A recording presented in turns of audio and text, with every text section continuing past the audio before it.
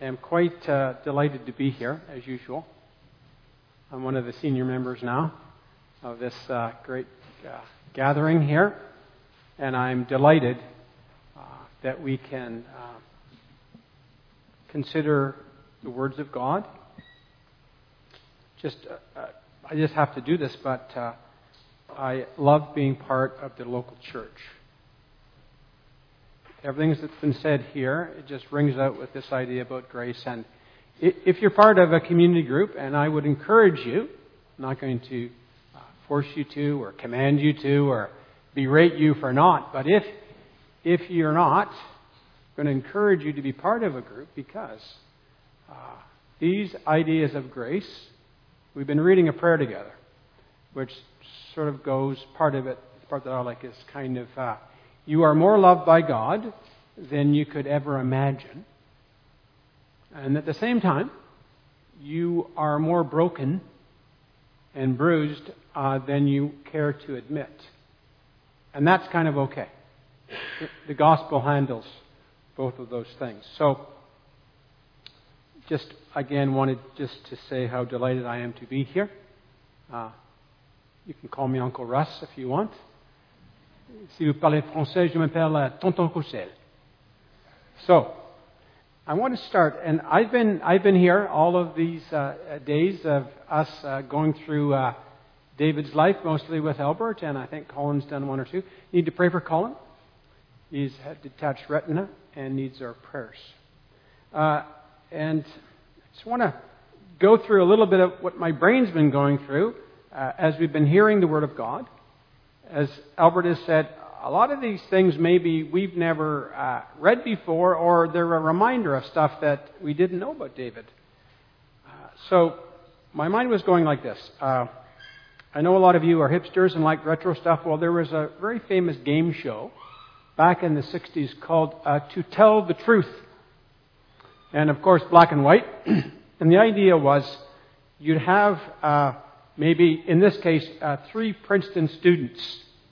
And one of them was an expert, let's say, on artificial intelligence or something obscure. One of them had this weird talent. And then all 3 of them were pretending to be that person. Whatever. This person who had extra sensory perception about something. And a panel of 4 people would give them questions. And these were journalists and smart people, often from the Northeast. And at the end of it, the idea would be, is the moderator would say, would the real Jonathan please stand up? And they would all fake in their positions after the panelists had voted, and then the real person stands up, and they're all sort of surprised that none of them got who the real person was. And that's the way I feel about David. I'm just kind of wondering, would the real David show himself? This is the kind of Sunday school images that we have of David, shepherd boy. And if you're keen in your Bible, David says as he's preparing to get into the Goliath mode, I've actually taken on both a lion and a bear, which not many people could say that. And then, of course, we have the famous story of David slaying the Philistine giant with no tools at all. And he was able to actually chop off his head, which is not the thing that we normally think about. We have David as the victim, the artist, the songwriter, the poet. And there's this mean guy, Saul, who himself is a warrior, trying to take his life.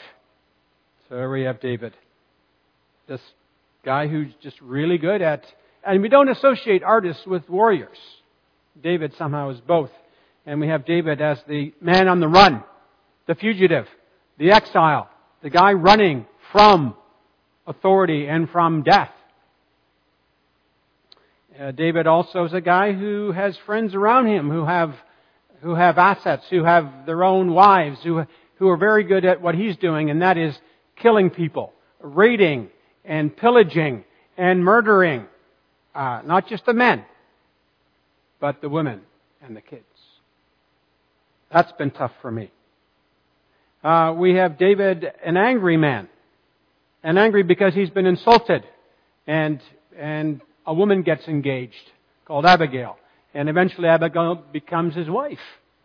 So David is not just a warrior and a poet, but he's a lover.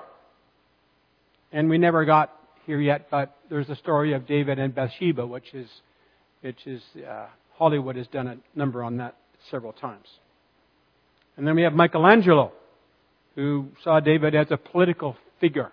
Never been here. I want to go here. I want to go to Florence. And apparently he's gazing at Rome. So the Florentine people are looking at the Roman people and saying, hey, we've got this giant, this beautiful, immaculate, and his muscles are big, and his hands are big, and his head is big. So would the real David please stand up? That's what I've been thinking about. So as we read all this stuff, and it's been hard. It's not been easy, if you're honest. Reading this stuff and trying to understand it and get some kind of a framework. And so I'm going to give you a few things that I think are helpful as we're reading, in general, the Old Testament narrative. Well, these are people with passion. Humans have passions. They have emotions. They have thoughts. And sometimes these things get out of whack. And so the idea is, we have the poison of asps on our tongue. We can destroy someone, anyone, with one word placed at one time. We can become murderous. I know parents that have lost possession of their kids through divorce, and they do feel like murdering that other person. It is real. It's possible for modern man to get into that state. So I think we have to just remember about human nature. The stuff we're made of. Elijah. He was a man of passions. But there's this idea of grace. There's this idea of the new life. There's the idea of the gospel. And that's you can see that in the life of David. He is both, actually. He's a man of passion, and at the same time, he understands there's a God. And he starts to relate to God. And that's where all of the interesting things come about being a human. So, pardon my French, but it's a beautiful language. The New Testament, which we kind of maybe get a bit closer to, and we kind of can maybe manage it more. It says, at least in two cases, the Apostle Paul, who knew how to exposit the Old Testament and knew it well, and was inspired. He said, these things that were written in the past, these lives that you can read about and ponder about, Abram and Isaac and Jacob and Joseph and Pharaoh and Moses, keep going.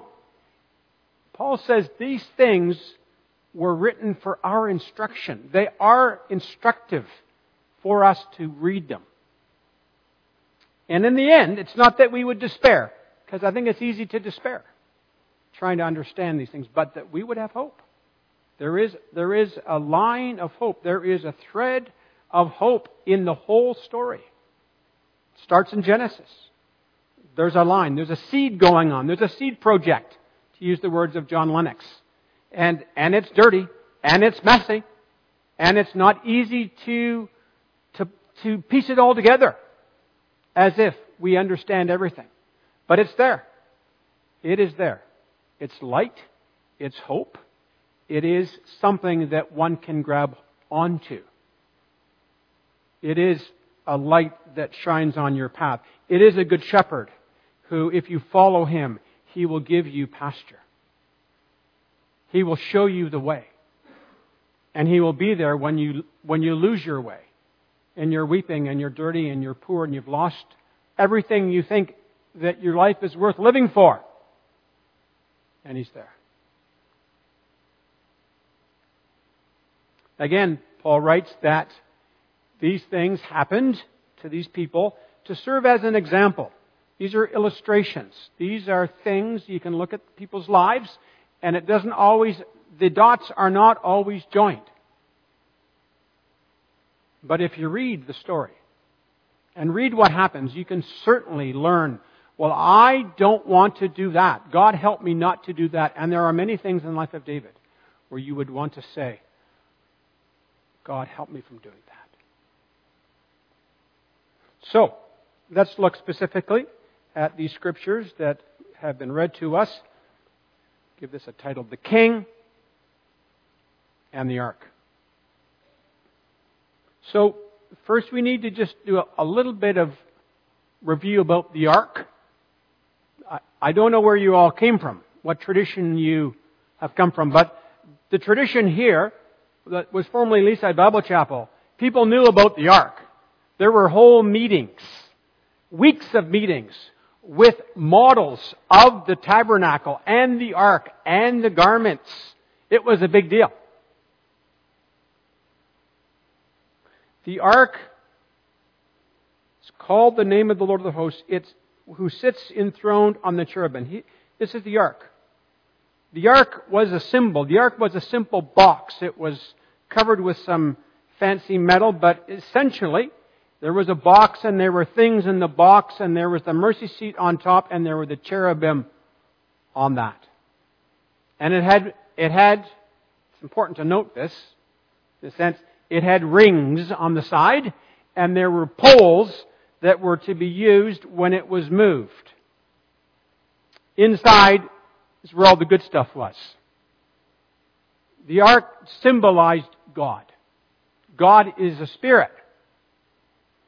And for the Old Testament people, there were symbols that represented who God was, and the Ark was the place where they all came together. And inside of the Ark were three things. There was the law, the stone cold tablets with the thou shalt nots on it, which remind us that the law is perfect, but the law kills. The law drives you to the gospel. The law is that impossible efficiency to get. It's that you'll never get perfect. It's that you're always going to fail. Someone's going to find a defect in who you are or what you've done. It begs a Savior, a Redeemer. There was the bowl with the manna, demonstrating that as humans, we are fragile. We need daily nourishment. All of us has to come from somewhere. When you're ill, sometimes medicine can't help you. We live in such a land of plenty, this never occurs to us, but it is true. We need our daily bread. And it comes ultimately from God. He is our creator. He's our sustainer. And all of our food comes from God. And He fed the people in the wilderness just a day at a time. And that's the way God wants us to live. That's the gospel. You can't boast about the future. You can't relish in everything in the past. You've got to live in the day. And then there was Aaron's rod that budded, this almond rod. I remember Ruth, you and John came to our house once and you brought us this little plant. Our soil wasn't that great, so it didn't last too long.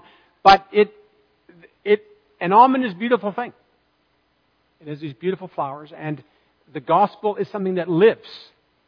It generates life, and it generates color, and it generates beauty. These are the things that were inside of the ark. It's a representation of God and the gospel. And the gospel lived in this tent, and inside the tent was that big tent, and then inside of that, it's like the shell game. And at the very left there, I don't know if there's a pointer here, but that's where the ark was when they weren't moving. It lived inside of the tent. And there were instructions in Numbers chapter 4 on how you were to transport the ark. Very detailed instructions for all this stuff. It'll kill anyone to try to do it all and do it well. But what they're supposed to do is the Levites were supposed to pack it all up, cover it over, get the poles, get 4 strong lads, and move it. When it was moving, because they moved. When the cloud moved, the fire moved, they moved. And the ark went with them. So we start off with the ark in the house of Abinadab. And I'm just going to say this, I think, represents the king in exile. Much has been made about this theme. If you're a fan of the Lord of the Rings, that's the big theme, isn't it? The king is in exile. The ark had been in the land in Kiriath Jearim, in the house of Abinadab, for a long time.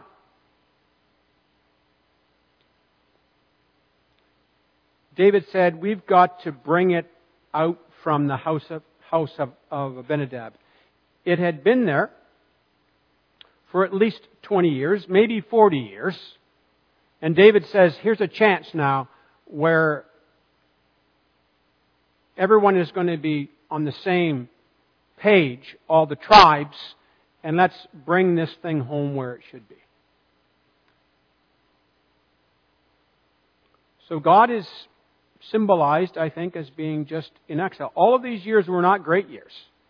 The years of Samuel and the judges and Saul, these were not great years.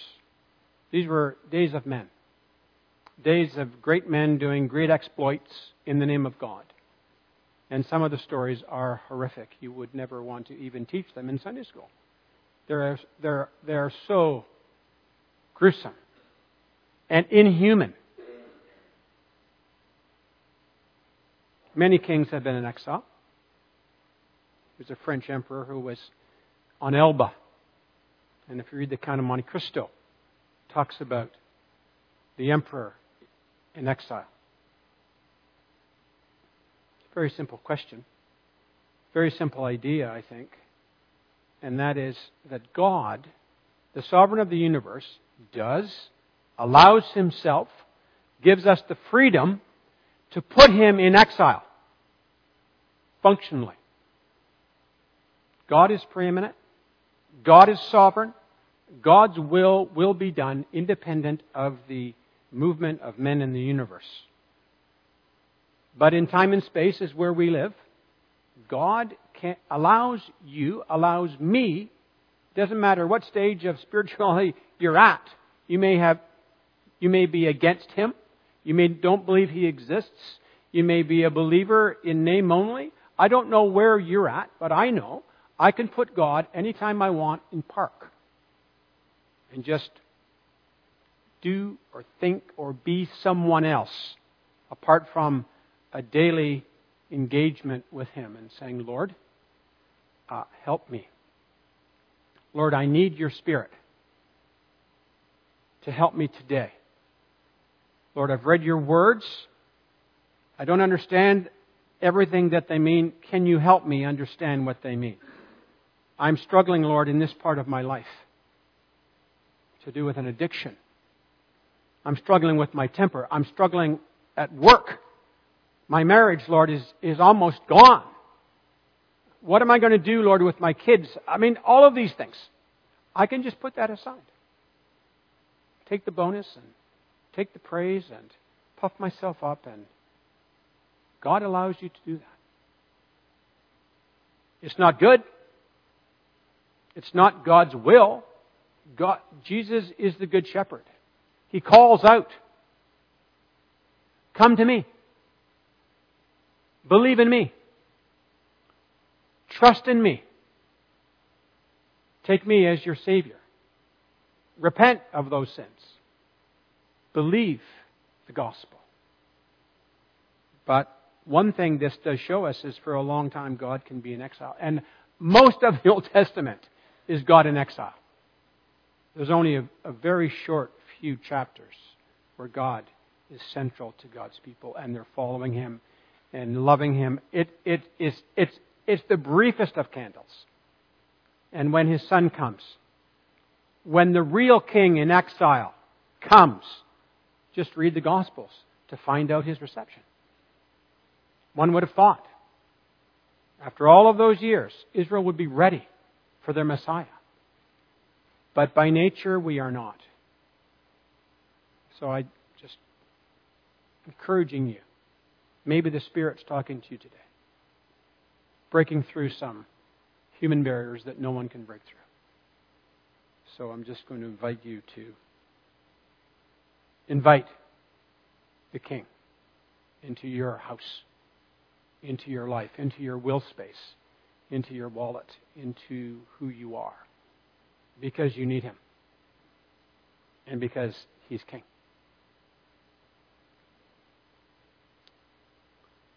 This is the hardest part of this story.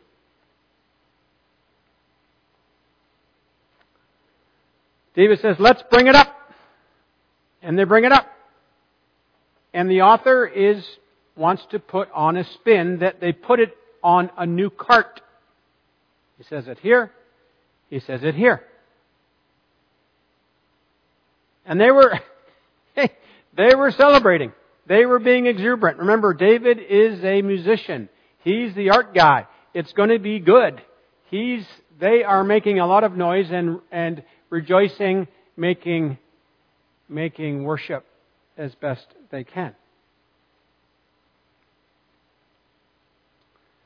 What happens is one of the people in charge sees that the situation is not stable because, there was no new tarmac there, no new paving there, and they were oxen, and the ark began to fall, and as it did what you or I would have done.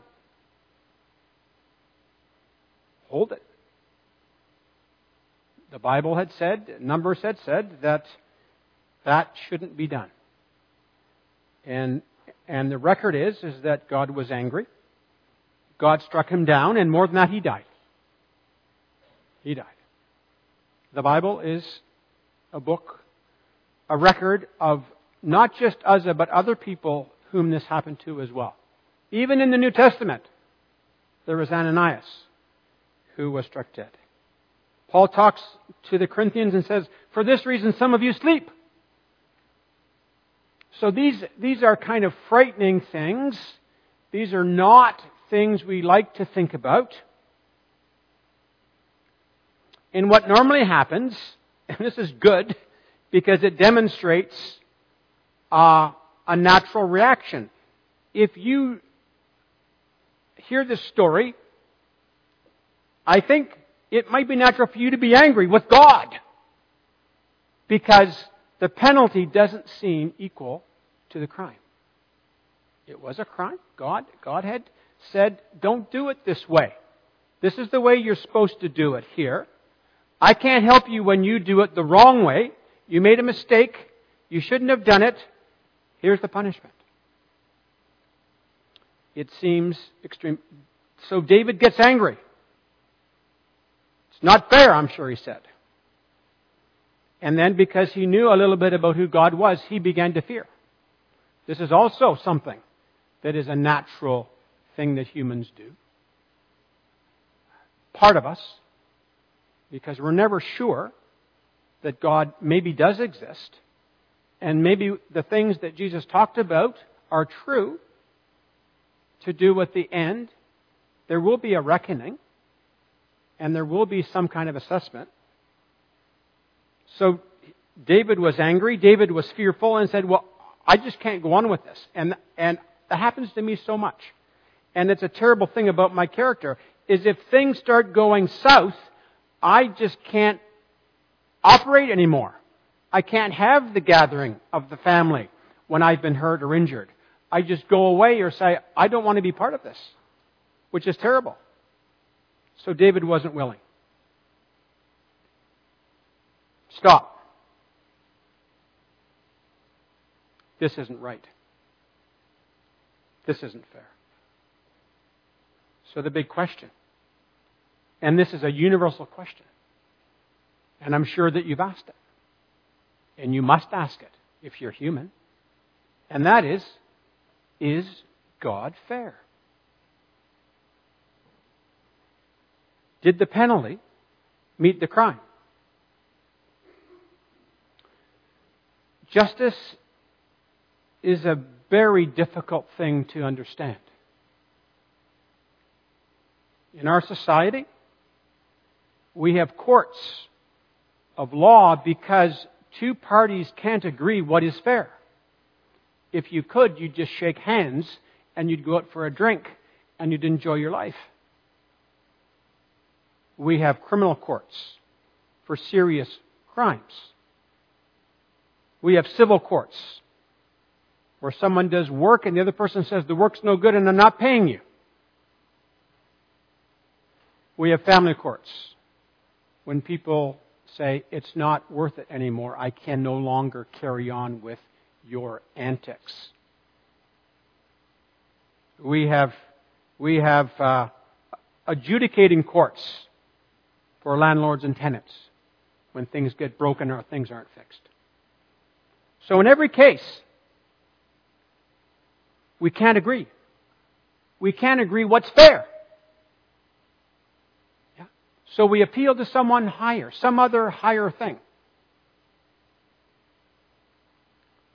Ultimately, I suppose, when you get past our legal system, which is a bunch of contracts that other generations thought were fair, and you're still contentious, and you still don't think you got it right, you go to the Supreme Court, which is the last thing.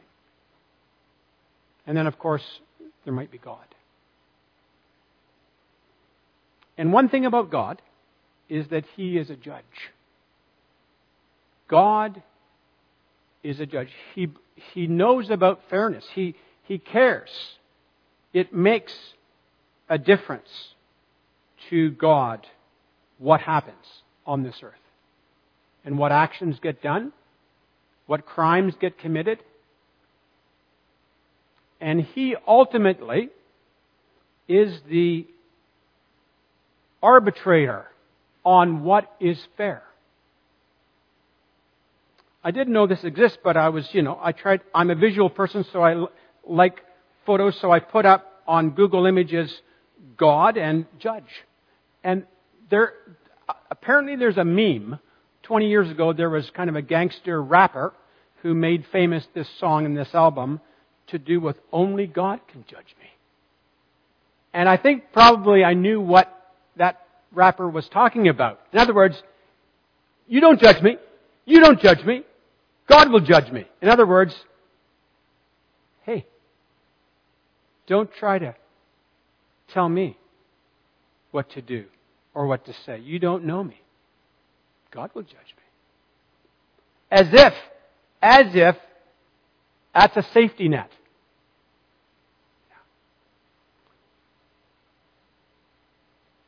For God to judge you is going to be much, much worse and more severe and more difficult than any human, because God does know us.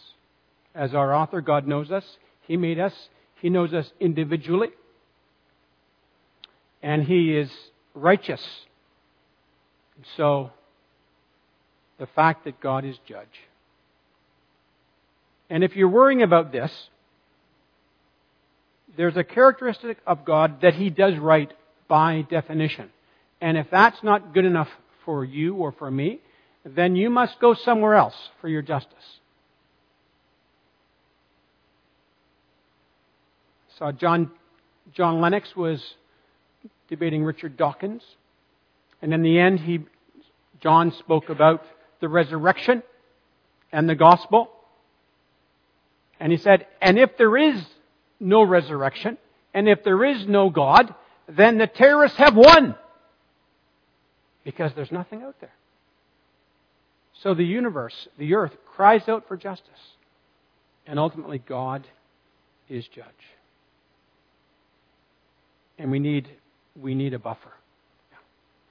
We need someone who's going to mediate our sin, our failure, David's failure with the king. I want to close very quickly. So David parks the ark in someone else's home. God was parked for 40 years in the home of Abinadab, waiting for David to represent what it meant for Israel to have a king. David gets cold feet because he's upset and angry at God. And so he says, you take it. You take him. And It's almost humorous. It's almost as if God is playing a little game here. Because what happens? The ark goes there for 3 months. And the Lord begins to bless this person's house. The person, Obed-Edom's house, gets blessed. And blessing is what every human wants. All of the wars are fought because people actually, the ancient civilizations are all about the elders blessing the youngers. Two parties coming together and blessing one another. In other words, I affirm you who you are. I'm not going to be at war with you. What's done is done. And the children, again, universal. Everyone wants their kids or children to be blessed. So the ark, the symbol of God, goes to this guy's house, and it's blessing. So if you have a problem with God as a judge, I sympathize with you. But at the same time, remember that God with us is a blessing. Part of the seed project is God wants to bless you. He wants to bless every nation of the world, such that in the end, there is an innumerable number of people like you, broken and in need of a Savior, around His throne. A huge number that you couldn't imagine how many there would be. And it's happening through this nation of Israel. When Jesus comes, His whole life is a blessing. Jesus is the Messiah. He can't but bless people. He feeds people. He's involved in the ordinary needs of people, and He's always blessing people with food, with wisdom, with healing, with miracles. We're going to be soon engaging with our own symbols. These are the symbols of Jesus that He left for His people everywhere until He comes. He says it's a blessing. If you're in Christ, you're invited to the table. It's a blessing. When Paul talks about the gospel, it's just the largest blessing ever. That's what it is. That's what it's about. It doesn't seem that way every day. That's the way God wants it to be. There's work for us to do in this earth, and there's work that God has to do in us. And it's done through the church, through the local church. Finally, the ark is restored. David says, we need this blessing. David changes. His anger turns to dancing. And he gets it. I've got to get past my anger with God and understand that God wants to bless not just me, but the nation. So, they take the ark and they bear it. The cart is probably gone now. They're doing things a little bit better like how God wanted. And I don't want to get into that. I don't want to get into how God wants you to do things. Back in those ancient days when we had the meetings and the ark and the tabernacle and all that, there was a common interpretation for the new carts. And that was anything new. The new hymn book. You know, that was man's modern thing, and God wanted whatever, the old hymn book or no piano or very wooden, bad interpretations. God cares about order. God has rules for life. He has rules for male and female. He has rules for parenting. He has rules for how we are to treat one another. He does. They're not laws like we're under a code where we're going to appear in court because we broke 3 of them yesterday, but they remain. And He has given us the gift of the Spirit, which is Christ in us, the hope of glory. So there they go. Finally, the ark's coming home. And David, as who he is, philosopher, poet, warrior, all of that, David begins to feel who he really is. And he starts dancing with all his might. And takes off his armor and his kingly stuff, and he just puts on an ephod. So there he is. Free. At last. We can't go there. I can't be that transparent with you. I'd love it if I could be open and transparent with you as if I were naked. That's the goal. To see who we are as humans and realize our failure and not be afraid of other people's judgment. Not be afraid of God's judgment because Jesus' blood, Jesus' sacrifice has paid that price for us. And just be able to be who we are. People who are rejoicing. People who are laughing. People who are dancing. People who are crying. People who are the fullness of Christ in us. Let's just pause briefly.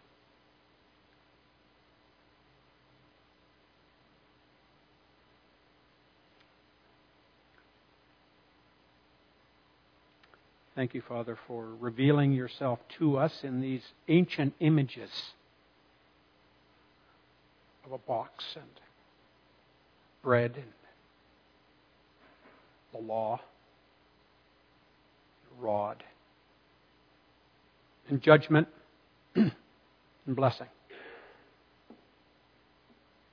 Help us as we partake now of these contemporary images of you.